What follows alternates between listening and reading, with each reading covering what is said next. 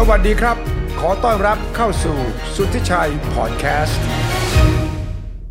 ช่วงนี้มีเทรนด์ที่น่าสนใจเกี่ยวข้องกับเรื่องดิจิทัลเกี่ยวข้องกับเรื่องศิลปะเมื่อดิจิทัลมาเกี่ยวข้องก็แน่นอนครับจะเป็นการผสมผสานกันที่น่าสนใจเป็นอย่างยิ่งสองท่านที่เกี่ยวข้องกับเรื่องนี้เรื่องทั้งดิจิทัลและเรื่องงานศิลปะคุณท็อปครับคุณจิรายุทธทรัพย์ศรีโสภาผู้ก่อตั้งกรุ๊ป CEO ของบริษัท Phygital ครับเปิดตัวกรุ๊ปสวัสดีครับคุณท็อปครับสวัสดีครับสวัสดีครับคุณสุทธิชัยครับสวัสดีครับพี่กิ๊กครับครับและนักสะสมงานศิลปะครับเจ้าของพิพิธภัณฑ์ศิลปะเป็นประธานกรรมการบริหารของหอศิลป์กทมด้วยนะครับคุณเยาวณีนิรันดรครับคุณกิ๊กครับสวัสดีครับคุณเยาวณีครับสวัสดีค่ะคุณสุทธิชัยสวัสดีค่ะน้องท็อปครับเรื่องของดิจิทัลกับงานศิลปะสองอย่างนี้มาบรรจบพบกันเนี่ยไหนคุณท็อปลองเล่าให้ฟังสิครับว่าทั้งสองท่านไปโยงกันอย่างไรบ้างครับครับก็จริงๆในวงการที่ผมอยู่เนี่ยวงการบล็อกเชนนะครับมันก็จะมีเทรนด์ใหม่ๆที่เรียกว่า NFT หรือ Non Fungible Token ที่เกิดขึ้นมาใน2ปีที่ผ่านมานะครับซึ่ง Bitcup ก็มีการเริ่มที่จะเปิดตลาดใหม่ที่เรียกว่า NFT Marketplace เกิดขึ้นมานะครับแล้วก็จะมีคนแนะนำว่าเราควรที่จะ Tokenize นะครับไม่ว่าจะเป็นโมเมนต์สิทธิพิเศษหรือแม้แต่กระทั่งรูปภาพใช่ไหมครับพอพูดถึงรูปภาพปุ๊บชื่อคนหนึ่งก็ลอยขึ้นมาเลยครับว่าเป็นผู้นำของประเทศไทยนะครับก็คือชื่อของพี่กิ๊กนะครับขึ้นมาว่าเป็นเบอร์หนึ่งของประเทศทางด้านนะครับภาพวาดศิลปะใช่ไหมครับแล้วก็มีคนแนะนำให้รู้จักนะครับผมก็ไปดูที่มิวเซียมของพี่กิ๊กเลยครับที่เขาใหญ่นะครับ129นะครับมิวเซียมที่เขาใหญ่ก็พี่กิ๊กก็พาเดินดูหลายๆชั้นนะครับก็ได้เข้ามาศึกษางานศิลปะมากขึ้นแล้วก็หลังจากที่ได้เจอกันได้คุยกันก็เลยคิดว่าเราควรที่จะเอาเทคโนโลยีเข้ามานะครับบวกกับวงการงานศิลปะเนี่ยเพื่อที่จะยกระดับนะครับให้กับนักวาดชาวไทยนะครับศิลปินชาวไทยให้ส่งผลงานเนี่ยไประดับโลกให้ได้เพื่อที่จะสร้างโอกาสใหม่ๆให้กับศิลปินคนไทยนะครับอย่างตอนนั้นผมจำได้ว่าไปที่มิวเซียมของพี่กิ๊กเนี่ยครับพี่กิ๊กตอนนั้นโชว์ว่างานศิลปะที่ทำด้วยคนญี่ปุ่นเนี่ย3-4 พันล้านบาท100 ล้าน US ดอลลาร์ผมเห็นแล้วว่าคนไทยก็ทำได้นะครับทำไมศิลปะไทยเนี่ยอย่างมากก็อยู่ที่ประมาณครับ30 ล้าน40 ล้านที่เป็นเรนจ์ที่มากที่สุดนะครับขนาดที่ว่ามีศิลปินคนหนึ่งที่พี่กิ๊กเล่าให้ฟังว่าชื่อวานใช่ไหมครับแม้แต่กระทั่งทีมคุกอะครับยังต้องบินมาเมืองไทยนะครับเพื่อที่จะซื้อรูปภาพที่เขาทำงานศิลปะที่เขาทำเนี่ยแล้วเขาทำแค่4 ชิ้นหรือ5 ชิ้นใช่ไหมครับแล้วในมิวเซียมของพี่กิ๊กก็มีอยู่2 ชิ้นนะครับที่นะครับซึ่งขนาดทีมคุกยังต้องบินมาเนี่ยแต่เขาไม่ได้ขายภาพวาดในระดับแบบ3-4 พันล้านศิลปินญี่ปุ่นเราก็เลยคิดว่าถ้าเราในเมื่อโลกกำลังจะเข้าสู่ยุคที่นะครับดิจิทัลอีโคโนมีเนี่ยจะจับมือรวมกับฟิสิคอลอีโคโนมีจะเกิด seamless experience ขึ้นมานะครับในหลายๆวงการไม่แม้แต่กระทั่งวงการศิลปะเนี่ยก็จะมีการรวมกันระหว่าง physical กับ digital นะครับมากขึ้นโดยการเอาเทคโนโลยีเข้ามาผสมผสานเนี่ยก็เลยคิดว่าถ้ามันเกิดโอกาสใหม่เกิดขึ้นมา NFT marketplace เกิดขึ้นมาเนี่ยเราควรที่จะจับมือร่วมกันนะครับกับเนี่ยพี่กิ๊กเนี่ยครับเป็นเบอร์หนึ่งของประเทศผู้นำนะครับทางด้านศิลปะมานานเนี่ยนะครับเพื่อที่จะสร้างโอกาสให้กับศิลปินไทยนะครับครับคุณกิ๊กพอได้ฟังคุณท็อปพูดเนี่ยเข้าใจไหมว่าเขากำลังพูดถึงอะไร NFT และต่างๆนานาเนี่ยนะครับเข้าใจค่ะเพราะเราร่วมทำงานกันมาครั้งหนึ่งแล้วนะคะเราอยากเปิดโอกาสให้ศิลปินไทยได้แสดงผลงาน NFT เนี่ยค่ะให้คนได้รู้จักเราลอง20 กว่าชิ้นปรากฏว่ามันขาย 100% นะคะ 100% โซเนี่ยแม้แต่ในออคชั่นต่างๆเนี่ยก็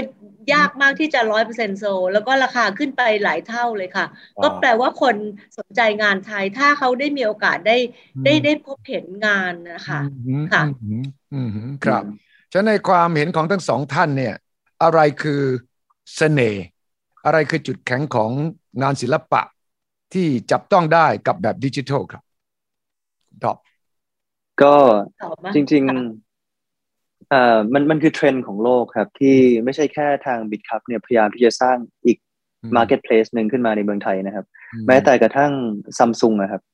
เขาก็มีการออกทีวีรุ่นใหม่ที่เรียกว่า NFT TV นะครับแล้วเพื่อที่จะให้เปลี่ยนทีวีทุกทีวีในบ้านเนี่ยสามารถที่จะโชว์เป็นภาพวาดได้ด้วยที่จะมีเป็นNFT art NFT painting โชว์จากทีวี แล้วก็ติดที่กำแพงแล้วกรอบมันจะบางมากจนกระทั่งดูไม่ออกเลยว่านี่คือทีวีหรือนี่คือกรอบรูปใช่ไหมครับแล้วมันก็สามารถที่จะ rotate ได้ครับเมื่อก่อนภาพวาดที่เป็น physical เนี่ยมันจะเป็นรูปเดิมๆใช่ไหมครับแล้วถ้าเราเบื่อเราก็มันก็เคลื่อนย้ายยากใช่ไหมครับซื้อขายยากแต่พอ Samsung เนี่ยเปลี่ยนเป็น digital frame ขึ้นมาใช่ไหมครับแล้วก็จะมี in app purchase สามารถทำให้ศิลปินไทยเนี่ยไปสร้างเป็น NFT art นะครับหรือ painting ข้างในทีวีใน Samsung Network ทั้งหมดแต่ว่าคนที่มีทีวี Samsung ในอนาคตที่บ้านเนี่ยสามารถที่จะหลังจากช่วงที่ไม่ได้ดูทีวีเนี่ยสามารถใช้ทีวีเป็นกรอบรูปก็ได้เพื่อที่จะตกแต่งบ้านแล้วถ้ารูปไหนเบื่อก็สามารถที่จะ rotate เปลี่ยนรูปไปได้เรื่อยๆเป็น digital art นะครับแล้วสามารถที่จะซื้อขายกันได้เก็งกำไรกันได้ใน Samsung Network Samsung TV Network ทั้งหมดซึ่งผมกับทางพี่กิ๊กเนี่ยครับก็มีการจับมือร่วมกันน่าจะประมาณ1เดือนที่แล้วนะครับ1-2 เดือนที่แล้วในการจัดงาน Phygital นะครับ Phygital Event ขึ้นมาซึ่งเป็นคำศัพท์ใหม่เป็นการรวมกันระหว่างนะครับ Physical กับ Digital Experience เข้ามาร่วมกันนะครับแล้วก็มีการประมูลนะครับภาพวาดของศิลปินชั้นนำของประเทศนะครับซึ่งทางพี่กิ๊กก็เป็นผู้นำนะครับของคริสตี้ในเมืองไทยมาก่อนเป็น auction house มาก่อนนะครับก็มีประสบการณ์การประมูลมาโดยตรงแล้วก็เก็บภาพวาดของศิลปินนะครับมาอย่างยาวนานนะครับพี่กิ๊กอาจจะช่วยแชร์ได้นะครับว่าในอีเวนต์นั้นเนี่ยนะครับมีภาพวาดอะไรบ้างแล้วก็มีศิลปินท่านไหนบ้างที่มาโชว์ในงานแล้วคนมากันเยอะแค่ไหนครับที่ Bit Cup M Social วันนั้นนะครับคุณกิ๊กลองเล่าสิครับว่าอะไรคือจุดแข็งไฮไลท์ของวันนั้นค่ะเสน่ห์คือว่า NFT มันทำให้ภาพเคลื่อนได้ธรรมดาเราดูภาพมันจะนิ่งๆนะคะแต่ตอนนี้สมมติภาพเป็นลิงก็สามารถจะเคลื่อนได้นะคะมันก็เป็นเสน่ห์ที่ดูแล้วไม่เบื่อมันมีการมี movement นะคะแล้วก็วันนั้นคนแน่นมากคนสนใจมากแม้แต่ท่านรัฐมนตรีวัฒนธรรมก็มาประมูลร่วมประมูลด้วยนะคะเพราะว่าทางกระทรวงวัฒนธรรมก็กำลังจะเปิดมิวเซียมเหมือนกันก็สนใจที่จะนำพวก NFT เข้ามิวเซียมด้วยเพราะฉะนั้นมันเป็นเทรนด์ที่ทุกคนจะตกเทรนด์ไม่ได้แล้วทางเราก็พยายามจะเลือกงานที่ทำให้ได้โชว์ผลงานของศิลปินไทยจริงๆค่ะได้คัดงานที่ดีเข้าเพราะฉะนั้นต่อไปนี้งานที่จะช่วยคัดให้เข้าทางบิดครับเนี่ยเราก็จะเลือกงานที่คิดว่าดีแล้วก็ขายได้แล้วก็ได้โชว์ศักยภาพของศิลปินไทยจริงๆนะคะที่ดีอย่างที่คุณท็อปพูดคือว่าถ้าเราขายต่อเนี่ยปกติศิลปินขายภาพแล้วจบได้เงินแค่นั้นแต่การขายต่อในแพลตฟอร์มเนี่ยศิลปินจะได้เปอร์เซ็นต์ไปตลอดทุกครั้งที่มีการขายค่ะอันนี้ก็เป็นการช่วยศิลปินอย่างมากเลยศิลปินก็สนใจมากนะคะแล้ววานเดี๋ยวคราวหน้าที่เราจะทำในวันที่3 กันยาวานจะลง NFT ให้เป็นครั้งแรกในชีวิตของเขานะคะจะลงให้กับบิตครับค่ะโอ้ไม่ต้องพึ่งทีมคุกอย่างเดียวแล้วนะ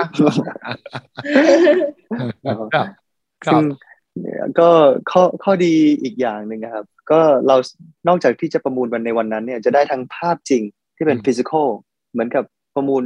ใน Christie Auction House ทั่วไป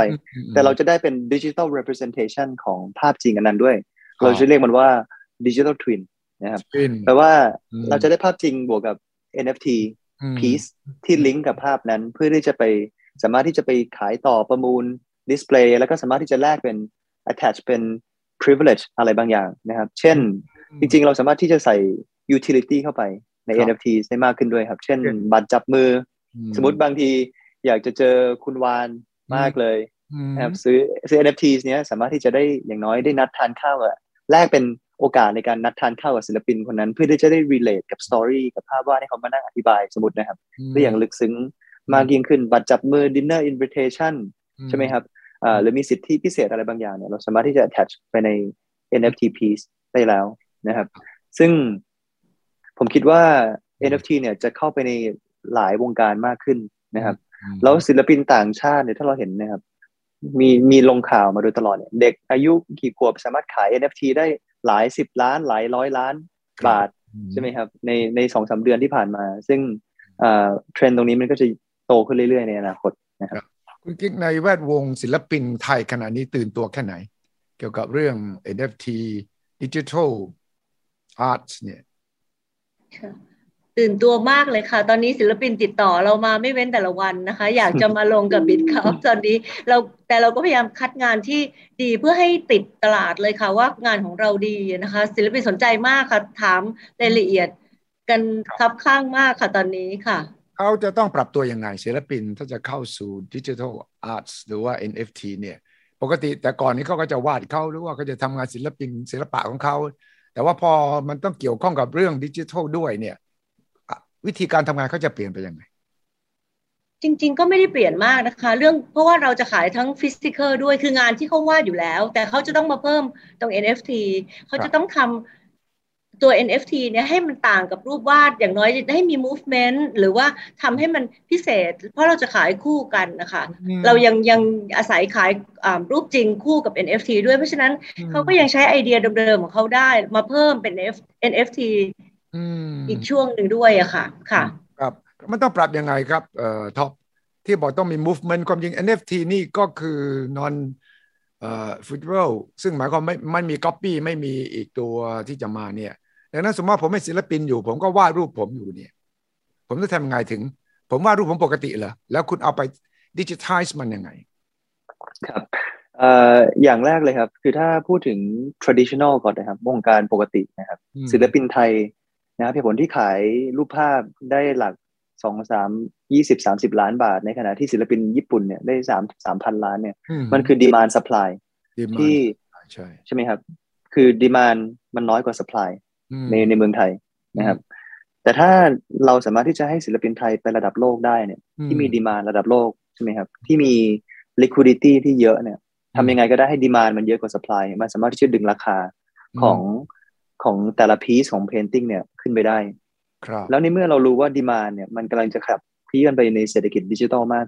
ขึ้นเรื่อยๆ liquidity หรือเม็ดเงินเนี่ยมันไหลเข้าไปในเศรษฐกิจดิจิทัลมากขึ้นเรื่อยๆเนี่ยถ้าสมมติเราสามารถที่จะเอาผลงานเราเนี่ยไปอยู่ในตลาดที่มีคนที่มีกำลังซื้อเยอะเนี่ยราคามันจะขึ้นมันก็สามารถที่จะเพิ่มรายได้ให้กับศิลปินไทยยกตัวอย่างนะครับสมมติเอาหินที่มีมูลค่ามากไปวางที่ตลาดนัดเนี่ยมันก็ราคาตลาดนัดใช่ไหมเพราะคนไม่เข้าใจว่ามันคืออะไรใช่ไหมกับไปวางหินในพิพิธภัณฑ์มันก็คนละมูลค่ากันเลยมันต้องเอานะครับภาพวาดเนี่ยไปอยู่ในที่คนเดินเยอะๆมีเงินเยอะๆซึ่งมันคือเศรษฐกิจดิจิทัลนะครับที่จะใหญ่ขึ้นในจุดนี้มากขึ้นเรื่อยๆแล้วถามว่าคนไทยตื่นตัวแค่ไหนเนี่ยผมบอกได้เลยว่าคนไทยเนี่ยติดท็อปโลกนะครับที่เป็นเจ้าของ NFT นะครับ per capita นะครับ ratio เนี่ยถือว่าไม่แพ้ประเทศอื่นเลยนะครับที่มีการตื่นตัวสำหรับการเข้ามาถือครองแลกเปลี่ยนนะครับดิจิทัลอาร์ตนะครับ NFT กันมากขึ้นแล้วมันไม่ได้หยุดแค่ภาพวาดนะครับในอนาคตเนี่ยคือ NFT มันย่อมาจาก non fungible token มันคือ digital uniqueness ที่มันมีแค่ชิ้นเดียวนะครับอันนี้คือแปลภาษาง่ายๆนะครับมันเป็น digital format ของสิ่งที่มันมีจำนวนจำกัดที่มันเป็น digital format นะครับแปลว่าเราสามารถที่จะ tokenize ได้ทั้งโมเมนต์อย่างที่ผมบอกว่าโมเมนต์นี้แรกเป็นบัตรจับมือก็ได้บัตรทานอาหารใช่ไหมครับไปดูศิลปินช่วงฝึกซ้อมไปดู behind the scene นะครับ backstage behind ใช่ไหมครับซึ่งอันนี้ก็คือหนึ่งในสิ่งที่เรา tokenize ได้คือโมเมนต์เนี่ยนะตอนนี้เราก็ tokenize เรื่องของภาพวาดมากขึ้นแล้วก็เริ่มที่จะมี movement มากขึ้นนะครับหลังจากนี้เราก็สามารถที่จะ tokenize แม้แต่กระทั่งเพลงนะครับ voice นะครับคลิปต่างๆก็สามารถที่จะทำได้แล้วนะครับบนบล็อกเชนซึ่งผมคิดว่าในทุกวงการนะครับโลกของเราเนี่ยกำลังจะมีการผสมผสานกันระหว่าง physical กับ digital world ลองดูจากวงการสื่อครับเมื่อก่อนเนี่ยเราก็มีหนังสือพิมพ์ตอนนี้พอลูกค้ามาเดินในตลาดของโซเชียลมีเดียมากขึ้นก็ต้องเปลี่ยนตลาดใช่ไหมครับก็ต้องคอนเทนต์ก็ต้องไปอยู่ในที่คนดูกันเยอะมันก็กลายเป็นสองเขาเรียกว่า digital twin มีทั้งออกข่าวหนังสือพิมพ์ด้วยมีทั้งโพสต์ออนไลน์คนอ่านด้วยนะครับมันก็กลายเป็น seamless integration ของวงการสื่อไปเรียบร้อยแล้วนะครับที่ออกมา2 channel เลยใช่ไหมครับในวงการอื่นมันก็เหมือนกันครับในอนาคตเนี่ยมันจะเกิดการจับมือกันนะครับแล้วอีกหน่อยพวก metaverse มาพวกเว็บ 3.0 มาเนี่ยมันจะเห็นได้ชัดเจนเลยว่ามันจะเกิด seamless นะครับภาษาอังกฤษที่เราเรียกว่า seamless integration นะครับเชื่อมกันระหว่างโลกความเป็นจริงการเชื่อมผสมโดยไร้รอยต่อ seamless ครับระหว่างโลกความเป็นจริงกับโลกดิจิทัลเนี่ยมันจะ seamless มากขึ้นเรื่อยๆทุกปีนะครับเพราะฉะนั้น ไม่ใช่แค่วงการใดวงการหนึ่งแม้แต่กระทั่งศิลปินไทยก็ต้องปรับตัวแล้วใครที่สามารถที่จะปรับตัวก่อนเนี่ยเอาหินไปวางที่ตลาดที่คนเดินเยอะก่อนเนี่ยเม็ดเงินเยอะกว่าเนี่ยก็จะเพิ่มรายได้ได้มากกว่าคนอื่นทันทีนะครับครับคุณกิ๊กคิดว่าศิลปินไทยเราเนี่ยไอ้เรื่องของความเก่งฝีมือมันแน่นอนมันต้องมีความโดดเด่นความเป็นเลิศในงานของเขาถึงจะขายได้ไม่ว่าจะเป็นฟิสิกอลหรือดิจิทัลก็ตามตอนนี้เรามีมากพอไหมงานศิลปะเนี่ยที่มันในระดับที่ทั้งโลกต้องสนใจจริงๆศิลปินไทยเก่งมากๆนะคะตอนที่จัดฟิลิปมอริสจัดประกวดในเอเชียเป็นครั้งแรกเนี่ยคนที่ชนะเลิศนี่คือศิลปินไทยนะคะแล้วก็ประกวดอะไรก็ตามศิลปินไทยเก่งมากเลยแต่ไม่ได้รับการโปรโมทนะก็เลยไม่ได้ดังแต่ถามว่าพูดถึงฝีมือไม่แพ้ใครในโลกเลยค่ะแล้วเขาก็รู้สึกว่าไม่ได้ยากที่จะแอดดิจิทัลเข้าไปในฟิสิกอลคือเขาก็วาดขึ้นมาอยู่แล้วแล้วก็มาทำNFT เพิ่มขึ้นมาเช่นว่าเป็นวัวเขาวาดวัวขึ้นมาตัวหนึ่งเขาก็สามารถจะเพิ่ม NFT เป็นวัวที่เคลื่อนได้ขวิดได้อะไรอย่างเงี้ยค่ะสร้างความน่าสนใจขึ้นมาซึ่งศิลปินไทยทำได้ทันทีค่ะไม่ได้มีปัญหาอะไรเลยค่ะแต่เป็นการช่วยส่งเสริมให้เขามีรายได้แล้วก็เป็นที่รู้จักค่ะครับฉะนั้นถ้าถามว่าจะเพิ่ม engagement ของศิลปินกับของผู้สนใจจะซื้อเนี่ยมีวิธีการอย่างไรบ้างที่จะเพิ่ม engagement นี้ครับท็อปโอ้จริงๆแอปพลิเคชันมันเยอะมากครับเราสามารถที่จะรวมแม้แต่กระทั่ง Metaverse เข้าไปอย่างสมมติถ้า BitCup ออก BitCup Metaverse ในเดือนสิงหาคมปีนี้เนี่ยเราก็จะมีอวตารต่างๆใช่ไหมครับที่เป็น Digital Representation ของบุคคลต่างๆที่เข้าไปใช้เวลาใช้ชีวิตอยู่ใน BitCup Metaverse ไปทำกิจกรรมต่างๆใน BitCup Metaverse เราสามารถที่จะเชื่อมกันนะครับอวตารต่างๆที่มันเป็น NFT อยู่แล้วเนี่ยมาซื้อขายกันที่ NFT Marketplace ได้แล้วเราสามารถที่จะ print เป็น physical นะครับproduct ที่ลิงก์กับ ownership ของ NFT ที่เป็น digital NFT อันนั้นของลูกค้าได้แล้วยกตัวอย่างบอร์ด Ape Club เนี่ยที่เป็นลิง NFT ที่คนมีแค่ 10,000 ตัวทั่วโลกครับที่คนประมูลไปตัวหนึ่ง11 ล้านบาทอะไรเงี้ยครับที่ Justin Bieber ใช่ไหมครับเนย์มาร์เขาก็ซื้อกันนะครับแล้วเขาก็เอาตัวที่เขาเป็นเจ้าของจริงๆเนี่ย ownership บน blockchain ที่พิสูจน์ได้ว่าเขาเป็นเจ้าของจริงๆเนี่ยเขาก็ print link นะครับมาบนถุงกระดาษมาทำเป็นแฟรนไชส์ใช่ไหมครับมาทำเป็นเสื้อมาใส่เป็นหมวกนะครับซึ่งเขามีสิทธิ์ที่จะเอา NFT เขาเป็นเจ้าของเนี่ยมาสร้างเป็น physical product นะครับบางคนก็เป็นดีไซน์ของโลโก้ของร้านเขาเปิดร้านธุรกิจทำธุรกิจเนี่ยเขาก็จะเอาลิงก์อันนั้นที่เขาเป็นเจ้าของจริงๆเนี่ยใช่ไหมครับมาใส่เข้าไปมันก็จะเกิดเห็นไหมครับมันเริ่มเกิด seamless integration ระหว่างโลกดิจิทัลกับฟิสิกอลแล้วมันจะมีแอปพลิเคชันที่เชื่อมกันนะครับอีกแล้วมันไม่ใช่แค่นั้นครับอย่างเมื่อกี้ที่พี่กิ๊กบอกว่ามีศิลปินที่ทำวัวใช่ไหมครับสมมติมีคนหนึ่งวาดรูปยูนิคอร์นขึ้นมาเนี่ยอีกไอเดียหนึ่งก็สามารถที่จะให้มันไปอินเทอร์แอคกันใน BitCup Metaverse ได้อัปโหลดเข้าไปจากฟิสิกอลไปเป็นดิจิทัลเนี่ยไปเป็น NFT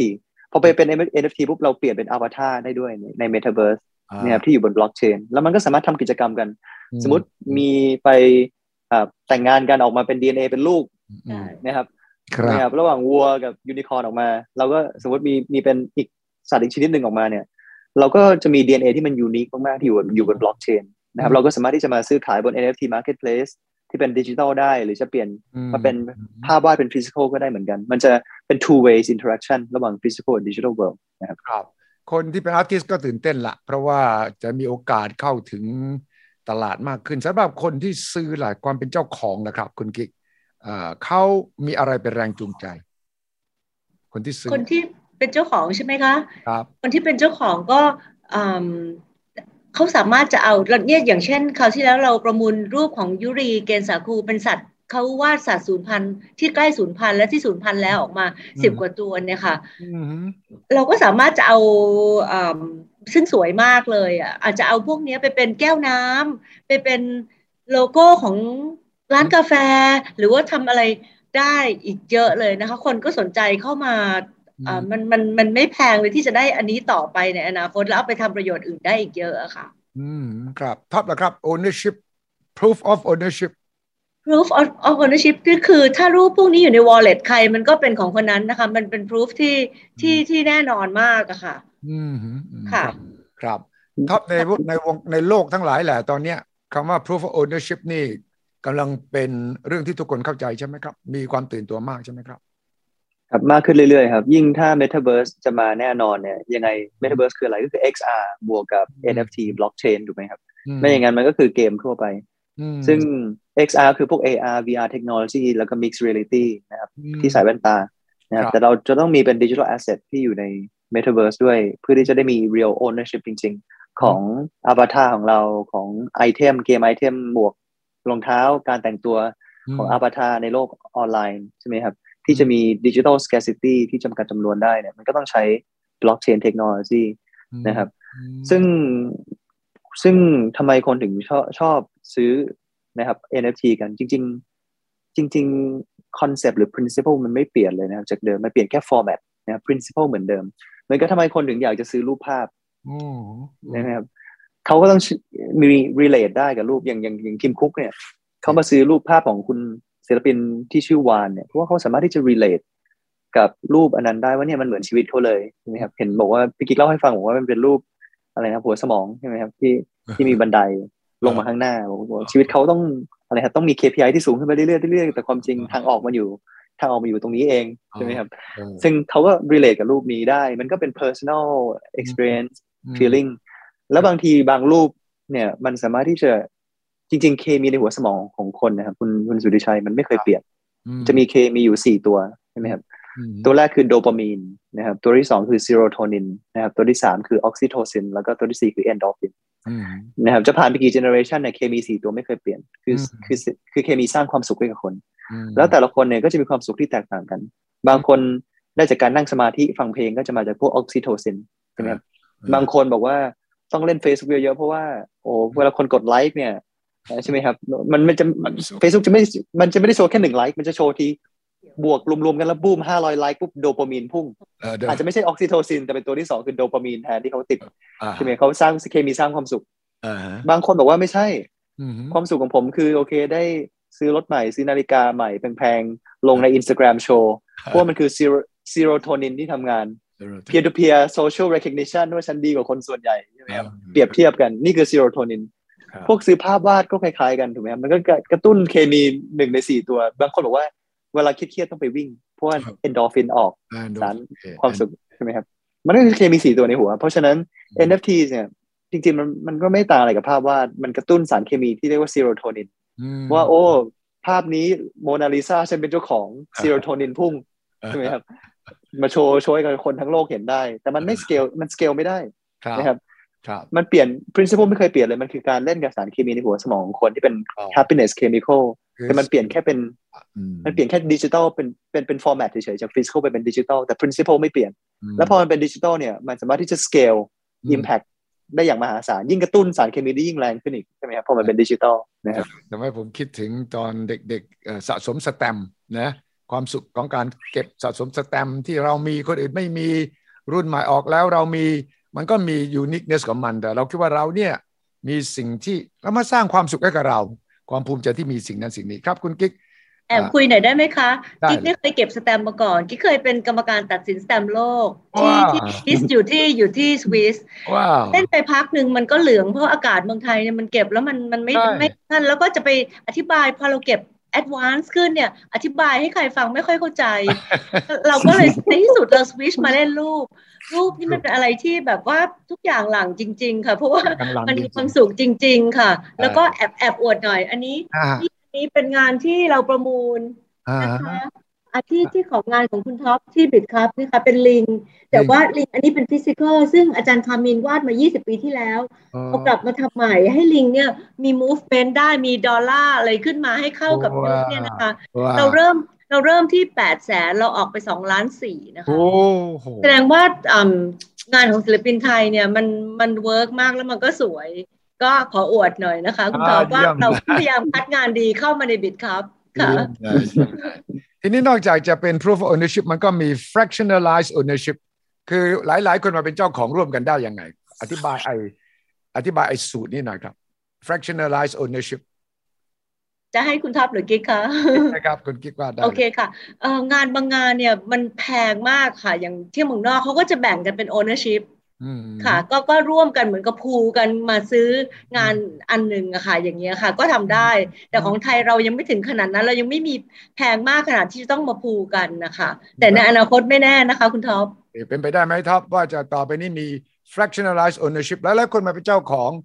ผลงานศิลปะเช่นเดียวกันใน NFT ได้แน่นอนครับเพราะว่าถ้าดูจากเทรนด์โลกเนี่ยพอเทคโนโลยีเข้ามาอย่างแรกที่มันทำคือ democratization คือทำให้คนส่วนใหญ่เข้าถึงให้ได้มันเกิดภาษาอังกฤษเขาเรียกว่า inclusion ใช่ไหมครับอย่างเมื่อก่อนการสื่อสารก็เฉพาะคนรวยที่เข้าถึงพอเทคโนโลยีมาก็ไม่เสียเงินละการสื่อสารเห็นหน้ากันด้วยโทรข้ามประเทศไม่ยอมวางกันเลยยุคนี้ใช่ไหมครับ communication มันก็ inclusive มากขึ้นพอมีเทคโนโลยีดิจิทัลเทคโนโลยีเข้ามานะครับแสงสว่างเมื่อก่อนถ้าเป็นเทียนไขก็เฉพาะคนรวยเข้าถึงใช่ไหมครับแต่พอมีไฟฟ้าปุ๊บมันก็ inclusive มันก็แสงสว่างก็ไม่ได้เป็นสิ่งที่ขาดแคลนอีกต่อไปนะครับภาพวาดทุกอย่างเทรนด์เหมือนกันครับมันคือ democratization คือถ้าสมมติบอกว่าอยากจะเป็นเจ้าภาพวาดแวนก๊อกหรือโมนาลิซาคนหนึ่งมันซื้อไม่ไหวอยู่แล้วราคาทำไมเราไม่ tokenize มันแล้วก็ fractionalize เป็น ownership เล็กๆมันจะมี proof of ownership อยู่แล้วแล้วถ้าสมมติยกตัวอย่างง่ายๆอย่างสมมติศิลปินไทยสมมติผมชอบศิลปินไทย10 คนมากเลยนะครับภาพวาดคนละ10 ล้านบาท10 คนเนี่ยผมต้องมีเงิน100 ล้านแล้วถ้าอยากจะสนับสนุนศิลปินไทยที่ผมชอบ10 ท่านแต่ถ้าผมไม่มีเงิน100 ล้านทำยังไงเพราะภาพหนึ่งมัน10 ล้านบาทแต่พอเรามี NFTs เนี่ยนะครับเราสามารถที่จะ fractionalize มันเป็นเศษส่วนนะครับทำให้สมมติผมมีเงินอยู่1 ล้านบาทผมก็สนับสนุนศิลปิน10 คนที่ผมชอบเท่ากันคนละ100,000 บาทผมก็จะเป็นเจ้าของ100,000 บาทในภาพวาดที่มีมูลค่า10 ล้านบาทใช่ไหมครับสนับสนุนพร้อมกัน10 คนได้แล้วเสร็จปุ๊บอาจจะไปแขวนที่มิวเซียมอาจจะจ่ายค่าโชว์ค่า maintenance เป็น passive income เข้ามาให้กับเจ้าของภาพวาดและนี่เมื่อเจ้าของภาพวาดเนี่ยเป็นเจ้าของร่วมกันหลายคนมากอาจจะเป็นเจ้าของ 1,000 คนร่วมกันในภาพวาดที่มันมูลค่า10 ล้านบาทผมก็จะได้เงินปันผลของจากมิวเซียมที่เขาจ่ายให้กับโชว์ทุกเดือนเนี่ยนะครับเป็นเศษส่วนคือผมก็จะได้เศษส่วนก็คือ100,000 บาทใน10 ล้านบาทเป็นเงินปันผลเหมือนกับได้เงินปันผลเป็นระยะเลยนะครับแล้วถ้าสมมติผ่านไป10 ปีปรากฏว่าโอ้แต่ละภาพวาดเนี่ยขึ้นไปเป็นภาพวาดละ100 ล้านหมดเลยจาก10 ล้านบาทใช่ไหมครับเป็น100 ล้านไอ้100,000 บาทที่ผมลงไป10 เจ้าเนี่ยก็จะกลายเป็น1 ล้านบาทผมก็ลงทุนที่ทุน1 ล้านบาท10ศิลปิน10 คนที่อยากจะสนับสนุนใน10 ปีที่แล้วผ่านไป10 ปีเนี่ยผมอาจจะได้เป็น10 ล้านกลับมาเพราะว่า100,000 บาททุกท่านที่ลงไปเนี่ยเป็น1 ล้านบาทหมดเลยเพราะมันโตขึ้นจาก10 ล้านเป็น100 ล้านต่อ1 ชิ้นราคาก็งานชิ้นนี้มันก็ขึ้นในตลาดด้วยใช่ไหมครับใช่ครับซึ่งที่ผ่านมาเนี่ยคนไทยเสียโอกาสมากนะครับลองดูแค่5 ปี 10 ปีที่ผ่านมาก็พอช่วงที่อเมริกาปริ้นกันออกมาเยอะมากเนี่ยหรือลองดูแค่2-3 ปีที่ผ่านมาก็พอครับคุณสุทธิชัยไวน์ราคาไวน์ขึ้นมหาศาลราคานาฬิกาขึ้นมหาศาลราคาของกระเป๋าขึ้นมหาศาลราคาของรูปขึ้นมหาศาลแล้วพี่กิ๊กบอกผมว่าทุกๆอย่างเวลาเกิด recession เนี่ยสิ่งที่พิสูจน์แล้วว่าไม่เคยลงเลยคือภาพวาดใช่ไหมครับปรากฏว่าเราไม่ได้มีเป็น financial instrument ให้คนไทยสามารถที่จะ hedge ได้เลยเพราะว่าถ้าสมมติผมเป็นคนไทยที่มีเงิน100,000 บาทผมจะไปลงทุนในไวน์ขวดละ1 ล้านยังไงผมจะไปลงทุนนาฬิกาเรือนละ10 ล้านยังไงผมจะไปลงทุนในภาพวาดแบรนด์กดโมนาลิซายังไงเพราะผมมีเงินแค่100,000 บาทแต่พอเรา fractionalize มันเนี่ยผมสามารถที่จะแบ่งเศษส่วนว่าไอ้100,000 บาทผมเนี่ยไป hedge ในไวน์บางส่วนเพราะว่าผมไม่ได้มี power ที่จะไปเก็บไวน์ที่ฮ่องกง storage มันแพงค่า operation ก็ไม่ไหวแล้วแต่ผมเป็นเศษส่วนเป็นเจ้าของนิดนึงไปเป็นเจ้าของนาฬิกานิดนึงเศษส่วนของนาฬิกา10 ล้านบาทเป็นเจ้าของภาพวาดนิดนึงอันนี้มันเป็นการ democratize investment opportunity ให้กับคนไทยได้ด้วยนะครับใช่เลยครับแต่คุณกิ๊กมองยังไงไอ้ fractionalized ownership เนี่ยค่ะกิ๊กมองว่าดีค่ะมันก็เหมือนกับกองทุนที่พูลกันไปซื้องานแพงๆอะค่ะมันก็มีแต่ก่อนมันก็เป็นกองทุนอยู่แล้วแต่อันนี้มันชัดเจนยิ่งขึ้นเพราะว่ามันอยู่บนบล็อกเชนนะคะค่ะมันก็จะชัดเจนมันมี proof ที่ดีมากๆเลยค่ะน่าจะมีอนาคตที่ดีมากๆในอนาคตอะค่ะครับมองในแง่ว่าครับท็อปครับเล็กอย่างหนึ่งคือกองทุนเนี่ยมันมีข้อเสีย2 อย่างแรกคือเฉพาะคนรวยเข้าถึงเพราะว่ามันต้องมีเงินอย่างต่ำกี่บาทถึงจะเปิดบัญชีได้ไม่อย่างนั้นมันไม่คุ้มทุนที่กองทุนจะมาดูแลเงินให้กับคนที่มีเงิน 10,000 บาทหรือ 100,000 บาทใช่ไหมครับอย่างแรกคือเข้าไม่ถึงคนจำนวนเยอะอย่างที่2คือมันไม่มีสิ่งที่ว่า peer to peer transaction ใช่ไหมครับถ้าสมมติบอกว่าผมอยากจะ exit ออกมาแล้วแต่มันยังไม่มี liquidation event ผมไม่มีใครขายมันอยู่ในกองทุนมันเอาออกมาไม่ได้ใช่ไหมครับมันต้องมี liquidation event กี่ปีล็อกไว้5 ปี10 ปีแล้วแต่ liquidation event จะเกิดขึ้นแต่ถ้าผมมีเป็น NFTs เนี่ยแล้วผมอยากจะ exit เนี่ยผมสามารถที่จะขายต่อใน secondary market ได้เลยจะมีคนซื้อขายรายวันแล้วผมก็จะโอนเหมือนส่งอีเมลหากันอย่างเงี้ยสามารถที่จะโอน ownership ใช่ไหมครับสมมติผมบอกว่าผมลงทุนในศิลปิน10 คนคนละ 100,000 บาทเมื่อกี้นี้แต่ผมรอเป็น10 ปีให้มันเป็น1 ล้านบาทต่อ1 คนไม่ไหวผ่านไปแค่5 ปีแต่ผมเดือดร้อนเงินแล้วจาก100,000ขึ้นไปเป็นแค่500,000 บาทแต่ผมรออีก5 ปีผมรู้ว่าอีก100,000จะเป็น1 ล้านแต่ผมรอถึง1 ล้านไม่ไหวทุกคนที่ลงไปเนี่ยขึ้นเป็น500,000 บาทหมดแล้วผมสามารถที่จะขายต่อได้ในตลาดรอง secondary market และสามารถที่จะโอนกัน peer to peer ได้เลยซึ่งมันก็จะเพิ่ม liquidity ให้กับ asset ต่างๆในอนาคตมากขึ้นไม่ใช่แค่ภาพวาดอย่างเดียวด้วย digital technology นะครับฉะนั้นคุณคิดว่าช่วงนี้โดยเฉพาะเราเข้าสู่ยุคเว็บ 3.0 แล้วเนี่ยโอกาสของศิลปินไทยนี่เพิ่มขึ้นมหาศาลเลยใช่ไหมครับใช่ค่ะไม่อยากให้ช้าด้วยเพราะว่าอยากจะให้รีบ expose ให้คนอื่นเห็นจะได้เป็นโอกาสเร็วๆก่อนที่เขาจะหนีไปซื้อเกาหลีซื้ออะไรซึ่งญี่ปุ่นซึ่งแบบว่าลงกันใหญ่เลยแต่ว่าไอเดียของเราเนี่ยเนื่องจากเราเป็นประเทศที่ไม่เหมือนเขาเราไม่เคยเป็นเมืองขึ้นไม่เคยเป็นอะไรเราจะมีไอเดียของเราที่ไม่ซ้ำกับใครใน Southeast Asia เลยเพราะฉะนั้นก็อยากให้ศิลปินไทยเนี่ยได้แสดงฝีมือเต็มที่เลยแล้วให้คนได้เห็นนะคะแล้วก็เข้ามาช่วยกันซื้อเป็นการช่วยทั้งศิลปินแล้วก็ช่วยอินเวสเตอร์ด้วยอะค่ะนี้ค่ะครับครับคุณท็อปจริงๆเห็นด้วยกับพี่กิ๊กมากเลยว่าเราต้องรีบนะครับแล้วเราต้องเปิดใจศึกษาเทคโนโลยีใหม่เพราะว่าเมื่อวานนี้ผมได้ยิน data หนึ่งนะครับไม่รู้จริงหรือเปล่าแต่น่าตกใจมากเลยก็คือภายในแค่3 ปีครับ GDP ของเวียดนามจะเท่าประเทศไทยแล้วครับอีกแค่3 ปีเองแล้วภายในอีกแค่2 ปีจะแซงหน้าประเทศไทยแล้วหมายถึงทั้งหมด5 ปีเนี่ยแซงหน้าประเทศไทยแล้วซึ่งเราอยู่นิ่งที่แบบประเทศเราไม่ได้เป็นเมืองขึ้นของประเทศอื่นธรรมชาติก็ดีอุณหภูมิก็ดีทุกอย่างมีพร้อมใช่ไหมครับนะครับเสียดายมากเลยเรื่องของการ adopt ใช้เทคโนโลยีนะครับบวกกับที่เพิ่งกลับมาจากดาวอสเนี่ยหนึ่งในเทรนด์ที่เขาพูดก็คือ digital wealth อีกหน่อยเศรษฐกิจดิจิทัลจะโตแบบมหาศาลเลยนี่คือแบบเป็น growth engine ที่จะสร้างความมั่งคั่งให้กับโลกอนาคตอย่างมหาศาลแล้วถ้าใครมาจับ digital wealth ก่อนเนี่ยผมเป็นเงินเข้าประเทศแบบนะครับโอกาสที่จะสร้างเม็ดเงินเข้าประเทศมหาศาลเลยก็เห็นด้วยกับพี่กิ๊กมากๆว่าเราช้าไม่ได้นะครับเราต้องเข้ามารีบศึกษาเทคโนโลยีใหม่แล้วก็รีบปรับตัวกันไม่อย่างนั้นอีก3 ปีนี้เวียดนามตามทันแน่นอนนะครับไม่ได้นะเราจะต้องเร่งฝีเท้าของเราเต็มที่นะครับนี่แหละครับเห็นทั้ง2 ท่านเนี่ยมาจาก2 วงการดิจิทัลกับวงการงานศิลปะซึ่งขณะนี้